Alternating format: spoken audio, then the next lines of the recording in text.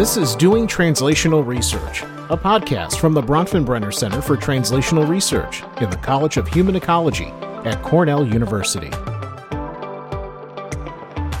Hello, and welcome to Doing Translational Research. I'm Tony Burrow, your host and director of the Bronfenbrenner Center for Translational Research. Today, I'm joined by my dear friend and colleague, Dr. Janice Whitlock. Hi, Janice. Hi, Tony.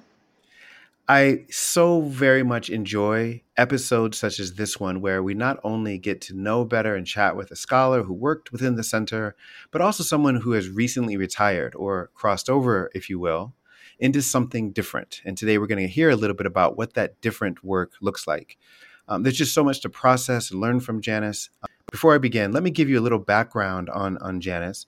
Dr. Janice Whitlock served as a research scientist and associate director for teaching and training in the Bronfenbrenner Center for Translational Research.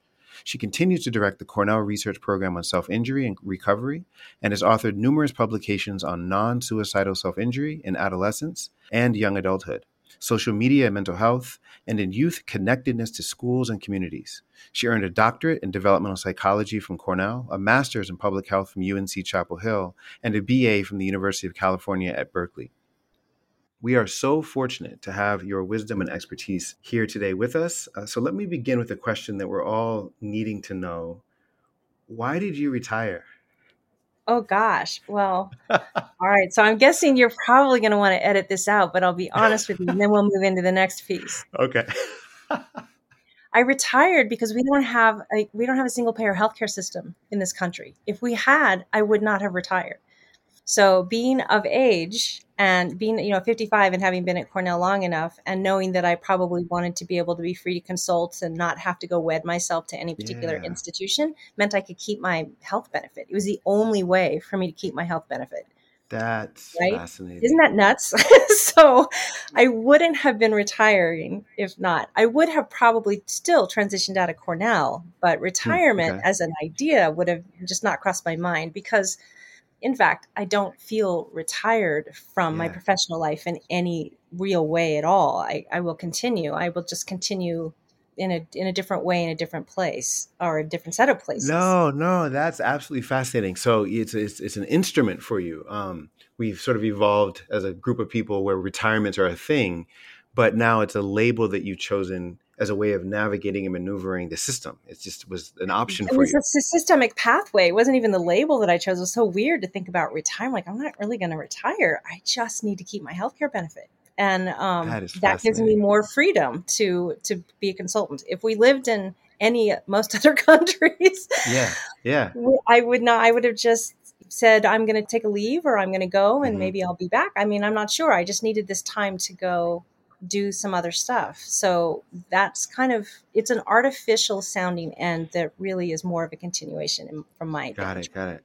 It certainly resonates with things we've talked about, but it's something that it has a sharper edge hearing you say it now that's both interesting and illuminating of your savviness of how to think about your work and how to pursue it, but also it's sort of an indictment on some social structures that you have to navigate. Really, really interesting, which actually just further contextualizes some things we can talk about today. So let me just back up a step and have you to better characterize the work that you do. I mentioned some of the highlights, but how do you talk about your work and how would you describe sort of the big question that you and your work have been aiming to address or answer? I think that at its heart, I'm very interested in how we can create environments that help people thrive and not just survive, right? So I started my professional life back in '88. I went right out of college and into the work world in women's health. And I did 4 years of various kinds of work in women's health primarily. I was a sex educator. That was the biggest bulk of that time. And I loved it. And then I went back and got my MPH and then went back out in the world and continued doing program development and evaluation and in these larger areas. But one of the things that I noticed is that at the foundation of sort of all the questions that I was concerned with as a sex educator, especially working with high-risk kids and families and communities, was we just talk about preventing stuff. We just want them not to do these, quote, things. We want them, like, as somebody who had a somewhat hard scrabble childhood myself, I was like, you know what? I know inside my own life that there's a lot of pathways to well-being. There's a lot of pathways to thriving, and they don't all include avoiding dark, hard places. So I'm not on bandwagon with like, let's try to get everybody to stop doing some things and only do these things. And if they do that, they're going to have a good life. And if they don't do that, so that was just never made any intuitive sense to me at all. And I was much more interested in how do we authentically understand human development, thriving, well-being? How do we build communities and systems that support those real pathways, not just our imagined easy algorithm pathways? And I also noticed when I was doing that work that at the foundation of a lot of the challenges that I was encountering, because lots of young people and people, when you're a sex educator, people tell you stories. They want to tell you lots of stories about their life, which was super fun. I was like collecting lots of data as in that role, and noticing that connectedness and connectedness to self, connectedness to others, connectedness to a sense of meaning beyond self and others were all really foundational. They seem to be one of the core drivers of a lot of the pathways I was seeing. Yeah, so that was kind of fascinating, and I kept that tucked away. And then when I ended up going back for a PhD in developmental psychology, that's what I studied. I studied connectedness, primarily connectedness to systems and others, especially schools and communities for my doctoral work, because I was interested in that. And then the self-injury stuff came along in a really odd way, and we can talk about that if you want. But I will say that right when that came into life, I was on the next study I was planning to do was going back to that question I mentioned earlier about how is it that people use dark nights of the soul or really challenging times in their life to actually become wiser, better humans, more pro-social humans. That I'm really interested in, because I'm pretty convinced that some degree of suffering for a lot of us becomes a pathway to deeper compassion, empathy, and pro-social behavior. Not always, but that fundamental thing is what I'm interested in. And then the self-injury stuff came along and I got swept away in that. But at some point I circled back around to that. And at least one or two of my studies and papers are related to psychological growth as a result of sustained mental health challenges, self-injury in this case. What I absolutely love, I alluded to this earlier in the intro, but what I absolutely love about this perspective that you're sharing about your work is that there's an arc and an evolution and an unfolding to this that is hard, I suspect, for people to describe as it's happening. It seemingly requires the ability to kind of take a step back and understand the full scope of what a person's doing. And in the various areas that you've shown up and your work has pushed forward, you've been prolific, you've done work, you've produced the kinds of scholarly and insightful products that people might expect. And you are known in these lanes. And so when I think about, non-suicidal self-injury, that's a whole thing you're known for. And yet it sits in a place in the fuller trajectory of your work. You don't say that's the thing. It's something you grew into and you're still growing out from and connecting to other things. And so there's circles and lines, and I'm maybe visual here, but it's interesting to listen to this narration. A question I'm curious is you talk about affordances, so maybe it's baked into this response, but how in your work have you worked with communities, community organizations or agencies, and maybe however you might construe or define that, but maybe thinking outside of the laboratory or outside of even the campuses you've been on, how have you connected with others in the pursuit of the work you do? Yeah, that's a great question. I would have to be honest and say that I think about agency systems and outside academic sensibilities a lot because that's just the place I come from. I mean, I spent the first 12 years in the field doing work in systems, and I'm part of the reason that I agreed to let myself go back for a PhD. And that really was a conversation I had with myself. I'm like, are you insane? I remember when the thought first occurred to me, I'm like pushing my 4-month-old child on West Hill looking at Cornell. Wow. You could go back because I'm like, I'm bored. Like I need to do something. I know that sounds nuts when you have a young child, but I'm like, this is not going to work for me. I am not going to be able to stay home and be mommy for too long. I really, and it's small, and I don't want to work in a small system. And this little voice is like, you could go back for a PhD. I'm like, are you insane? I mean, partly because the theory-driven world that we live in, and that I encountered when I was in my MPH program, was just too tidy and frustrating. It was just like, this is not real life. This is not, we can't distill what I experienced as a human growing up and then as a professional for the past 4 years at that point into these like little tidy theories. It's so much messier, and I want to understand or grok, even if I can't break it apart and put it into a nice formula. I really want to understand from a wisdom perspective what the ground floor of, what are the energies that sort of move people and systems. So, and it could never just come into, I remember I was asked to TA the theory class when in my MPH program, and I turned it down because I was, God, what hubris, right? I was just like, no, I will not, I will not broker in, these simple theories. I mean, in retrospect, it was silly. I should definitely have done it. And I was good at it. They asked me to TA because I got it. It's just that it was just so funny. So here I am later going back to do a PhD. And I bring with me those sensibilities. So those sensibilities, because I touched a lot of different systems in the work that I did. I worked in a lot of different kinds of places and with people in different states. And so I brought that more than recruiting partners, partly because it was just not that expedient in the kind of research. And also when I started the self-injury project, what the field needed was epidemiology. And I had an epidemiological background, and like I knew how to do to some degree. I had like definitely cut my teeth in a big way on the self-injury stuff in terms of bigger epidemiological work. But I was trained in an MPH program where we definitely did a lot of background. So I knew that some of the basics of epi. Those aren't really great. I didn't need partners. I needed, other than the university. I mean, Cornell was an extraordinarily important partner in that early study, as was Princeton during that, and asked if they could participate. And we were able to draw random samples, but it's a little bit different than partnering to deliver an intervention. A lot of my work has been questions rather than methods driven, I'd say. I mean, it was really like, all right, what's the question we want to answer? What's the best method to get to that approach? And how can we do it realistically? Because, and I will just say one last thing.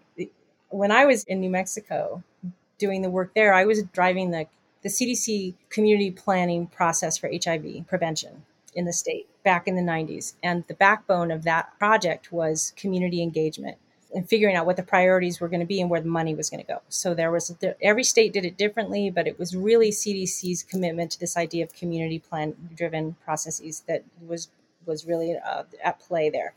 And I was responsible for doing it here in this state of New Mexico. And it was a chance to bring these very important community-based ideas down onto the ground in a way that had real tangible effects, right?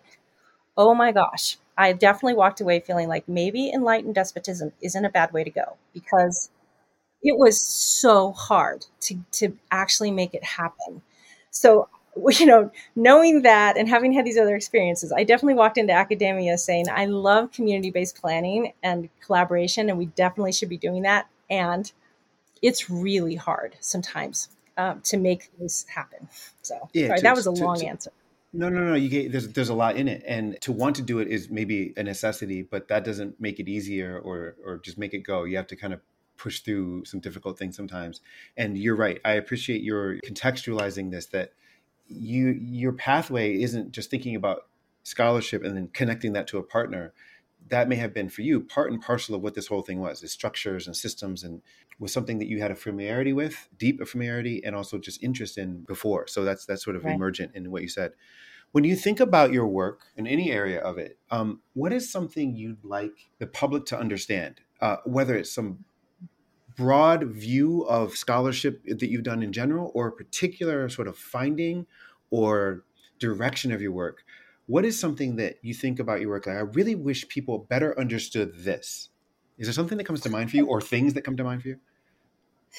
I don't think I've ever had that question. I wish people understood. But when you were talking, definitely a few things came to mind. Like one is you mentioned earlier this arc, the closed circles. It has, part of it is just aging. I am older now. I'm in my 50s. I'll be 56 really soon, which is weird. But I'm old enough to see some of those arcs in my own life and in other people's life. Like, so start to see closed circles. And one of the things I see about my professional path is that it's been this conversation between a lot of different forces. So Hmm. academics and theory and empirical science and all of that is one huge part of that conversation. But it's also been informed by all my experiences in the field. It's been informed as, in all these different positions we talked about. I was a foster parent at some point in this process. And some of my experiences with my foster child and the system that I had to interact Ooh. with to Oh, do that, interesting. my own life, the many people that I exchange with. So I think that for me, my professional life and especially the role of academics, it's a part of a larger landscape that I want to have make sense. That's why I'm not done yet, and I have to leave the academy to go do some other stuff. There's just like, okay, now it's time for me to move into a different arena in a different set of conversations. But I see it as all a continuation of this conversation about, what really, well, you and I have gone here, like, what makes a life worth living? What is life? How do we support it? How do we create structures? Why don't we create structures? Why is it that we have an extraordinary amount of knowledge about how to support life in all ways, human and every other life, and we consistently choose against that? That's what, like, what's that? And I don't go to Yeah. policy. Yeah. I go to, like, what is it in Sure. humans that are Oh, okay. constantly Okay. standing in our own way or standing in each other? Like, what is it that, why would people choose death, destruction, war, violence? What is it about us? And then I sort of winnowing it down. So I feel like it's a very personal journey through life. And I've been sort of collecting data for myself. I'll probably never be able to really publish that. I'd have to, write a book and you guys have to say this resonates, but I couldn't empirically validate anything that I could come up with. I'm sure of that. But yet that's the way that I think about it. And I feel like they're worthy questions, and I'm willing to have my life be an experiment in a way. I'm willing to let those lead my life, even if it's unconventional, and even if I end up retiring at a time when people feel like, why are you retiring? Why are you retiring? You're just getting started. I think your observation and disclosure that this is a process that's still unfolding for you and there's a narrative to it is a nice segue to the question I would follow up with, which is, it may be hard to reduce this to a single thing, but what is a real world change that your work or your pursuit of your work you wish really happened? So Yeah. we spend our time in the world of, in academia, it's sort of playing with ideas, and then to your point, marrying those ideas with methods to really test them. But what is something you wish that should show up in the real world, and it would make a difference if it did? Did You something know come to what? mind for you? Or yeah. Absolutely. It would be deepened self-awareness and deepened Ah, consciousness. okay. That is what I'm really convinced that in order for us to make meaningful change in the world, we have to change because we keep bringing the same kinds of mentality to the problem, and then we get the same solution over and over. So yeah, so as I've like gone through, as my life has sort of gone through in the pursuit of these questions, this is kind of where I've arrived. And I know it's sort of trans academia, trans intellectual in a way, but because it's not a what you say, it's the how you say it, and it's the like where it comes from inside you. It's like all these things. This is where we start to like depart science and get more into these philosophical ranges. But I'm pretty convinced personally that if we want to make a difference, it has to start with broadened awareness and self-understanding, and not formulaic self-understanding. So we don't have systems that really support that at this point. We keep everybody very cerebrally busy. It's kind of hard to do that when we're constantly toiling away. There's a real clarity in your answer to that, and connection to the whole narrative around. It's not just the thing that needs to happen in the world, it's that we need to support that happening, that it's not just the wishful thinking. It needs systems, it needs scaffolding, it needs supports or affordances to sort of support that.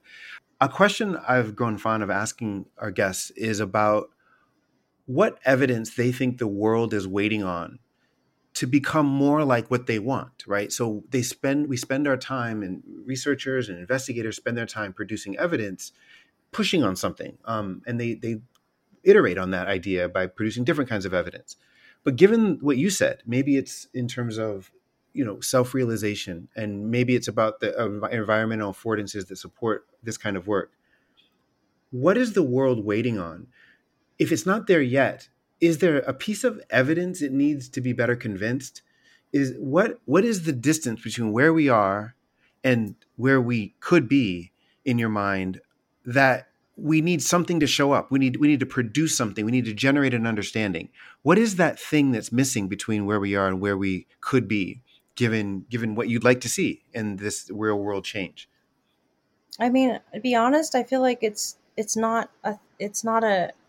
cerebral. It's an understanding of self and other that's beyond cerebral. I mean, we keep trying to generate things that satisfy the mind. We have plenty of evidence for that. I don't think we need any more. I'm not convinced there's any particular fact or set of facts that would make a difference in anything for anyone at this point. Like, that's not what's driving where we're going. It's really emotional and whatever else goes along with that. And we don't speak that language very well, and we don't teach others to speak it very well or understand it or honor it or move with it. Or, it requires often, to really do that well, you have to quiet the mind, the speaking mind. And we just don't, especially in the West, we just cannot get quiet and listen in other ways. And yet, our speaking mind tells us over and over and over, for example, and it's true empirically, we can see it. When I say self-awareness, I'm also including some very tangible things like, social emotional learning starting very young. So people learn to tune into what they're feeling, that the un and subconscious drivers become more conscious and accessible, because then you can work with them. I mean, a lot of the work that I'm kind of working on now is like, how do we give average people who aren't clinically trained some degree of clinical sensibility, because we have a really growing mental health crisis, not just here, but everywhere. Right. It's the answer isn't just send everybody to therapy. We don't have enough therapists. And a lot of times that does, it may work, but for a lot of people, it doesn't actually work, or it takes time. And we need all of us to have some degree of sensibility, that psychological literacy. So that's, in my, we haven't talked sort of where I'm going, what I'm doing, but that is really tangibly what I'm pushing on. Is like, how do we up level people? How do we provide supports for up-leveling people's psychological literacy, basically? Yeah, no, that's interesting. That to me, I follow the response is that could be a thing that you see missing, and I don't mean to just point out deficits, but you see some space. We need some work in there of sort of upping everyone's competencies to be able to navigate this without defaulting or outsourcing that to some industry that's never going to be adequate. We all could benefit from having more in that. It might be nice to share with us, Janice, if you're willing. It's a retirement that's not really a retirement, and you're clearly still grappling with your contributions of what that will look like and how to continue pushing ideas forward and working with others to do so. So do you want to say a word about what you're up to and where you'll be, where we can find you? Well, that is kind of, so this idea that, in order to create a different world, we need to be different as creators. Like, we need some fundamental shifts inside as creators, drives me down to the, like, okay, what do we need to do that? Well, we need more psychological savvy. We need for self and others. We need more compassion. We need more empathy. We need to be able to move. We understand emotions and the subconscious. So that bundle is really kind of where I'm heading. And the way I'm doing that is through working. I'm doing the translation part of translational research at this point. I've been consulting, for example, with the JED Foundation, which I think it's a suicide prevention and mental health promotion foundation in the city that has really, really big reach. That's part of the reason I was attracted to it, because I don't know, they reach hundreds of thousands of young people through the college programs that they have and the high school programs. And then they also get approached by large entities. So whether it's like, I'm doing some work right now with PBS and with Seize the Awkward and Viacom and Pink and Morgan Stanley. And so it's really big. And so they're like, well, how do we message? How do we messages? How do we do this up leveling, for example, through the pathways that we have? And I like the challenge. It's like, yeah, that's a really good challenge. And I love being in the position of helping to formulate the messages and how do we sequence it so that we can, and how do we use these channels, which seem so simple in some ways. But the need is so huge. And the number of entities that approach a place like JED and say, please work with us, it's just growing every day, because the mental health challenges are so intense, that I feel like I have I just have this wonderful opportunity to come full circle in a way from my whole life. Everything I've learned from working at Cornell, it's just I loved the time that I had there. It was so rich. But now it feels like I don't have time in my own life to spend another 2 or 3 or 4 years pursuing another study that may or may not come up with an implication that may or may not actually make a difference in the world that it hasn't been we haven't arrived at before. Like, now is the time to take all of that I know and have been exposed to and try to use it to move the needle in coordination with other people and other spaces. That's super powerful. That's really, really interesting to hear. And thank you for sharing that. It's neat that you may not have said yes to TAing the course, but you said yes to a different kind of challenge here. And it sounds like a big one, and maybe as formidable in its own way, but I follow that it's time to do the translational work in a way that another study on its own may not have left you with. You're up to so much, Janice, and you've played such a central part of our Bronfenbrenner Center for Translational Research. You'll be missed, but it's also awesome that there's an extension of our center out in the world doing other things that we know we can keep in touch and we can find each other. But it's such an honor to have worked with you, to overlap with you for a time that's here, and that you're a partner, if you will, out in the world doing cool things is really important to us. So thank you for your service and your time here. Oh, you're so welcome. And yeah, I don't think of it as an ending. It's just a continuation. I have every desire to continue. I think there'll be some interesting opportunities that we have yet to talk about. I think so too. I know that to be true with you and our conversations. And I know others at the center.